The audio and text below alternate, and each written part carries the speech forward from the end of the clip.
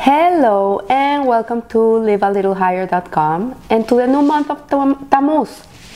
So who is Tammuz? Why is this month named like this? Such a weird name. So Tammuz, actually, according to Maimonides, was a Mesopotamian false prophet who was killed, tortured to death by the king of that time, and his followers invented a story that the gods had come from the heavens and they had crowned him and they had taken him up to heaven. After this, there was a play that was enacted in his honor, and according to the prophet Ezekiel, he recounts how in the times of the temple, in the summertime, they used to make this show outside of the temple gates, and they used to erect a figure, an idol of Tammuz, in which his eyes were made out of lead. In the summer, the heat of the summer month would melt this lead and he would cry black tears, and this would become very tragic, and the Jewish women used to love to go and see this play and cry and become depressed. So this, what is teaching us is that Tammuz actually is a parasite that still lives till today in our lives, in which there's a human tendency for people to drown themselves in self-pity and depression, and to look at life in a tragic place, in a tragic way. If you don't believe me, look at the news. Every night, look at the news. It's so tragic, and everything that the world shoots at you is tragedy, tragedy, tragedy. And so this tragic environment just makes our brains tap into this way of thinking, and it takes away the life force and the vitality and the happiness of a human being. And the best way to get rid of it is by recognizing that depression and loss of faith in life is a form of idolatry. It's a way in which we tap into a different reality. Really, Einod Milvado, the only thing that exists is Hashem. So if everything is God, we should never tap into this way of looking at life. Even if things look hard and look ugly from the outside, we have to be able to tap into the inside. And this is why the sages allowed the month to be called after a Babylonian deity, because they knew that in the most darkness you can find the biggest light. In our biggest challenges in life is when we can really outshine. So we learn from this, and we remember the meaning of that to follow Hashem really is to choose life. And how do we choose life?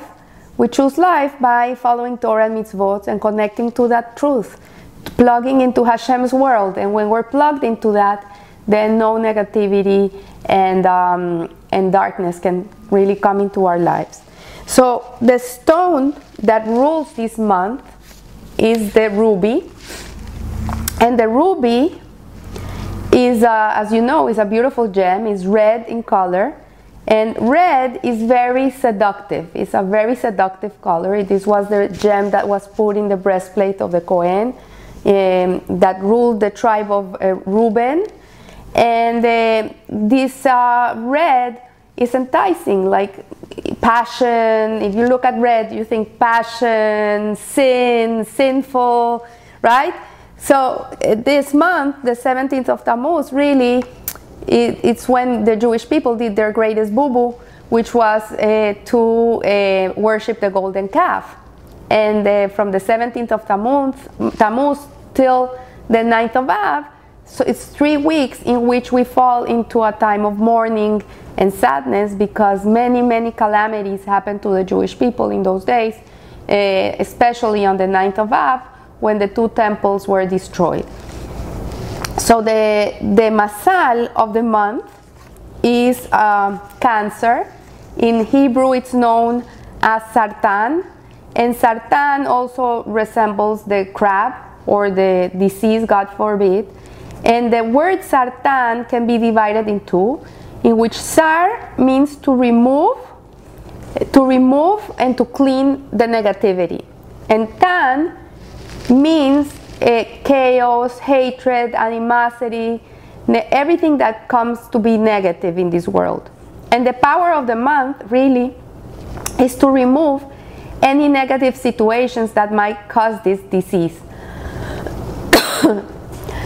In a way, there's a spiritual sense of sight of Tammuz, which is the ability to see through the physical reality into the divine source. So the power of the month is encapsulated incredibly in its name.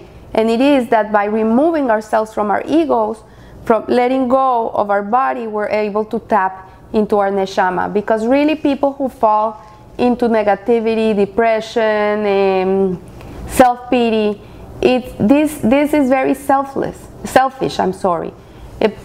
They're all day thinking about themselves. That's why they become like that. When you're not thinking about yourself so much, you don't get so depressed. When you're busy working or doing kind things for other people, you're doing kindness, you're helping others, you're giving of your time, you're giving of yourself, you're helping, you're doing, then you don't have time to think if you're happy, you're not happy. This happens when we have too much time for ourselves. When we have all this time for us, that's when this negativity starts coming into our minds. Also, the letter that rules this month is the letter Het, and the letter Het is the 8th letter of the Jewish alphabet. And you know, number 8 is infinite, so it's a transcendent letter. It's to transcend, it's to tap into a higher realm in which you have no control. Like, we come up to here, this is as much as we can get and as much as we can understand and as much as we can know. And faith really is to jump over that and just connect to Hashem and believe in Him and trust in Him. So the letter Het also is the letter that is used in the word Haim, which means life. And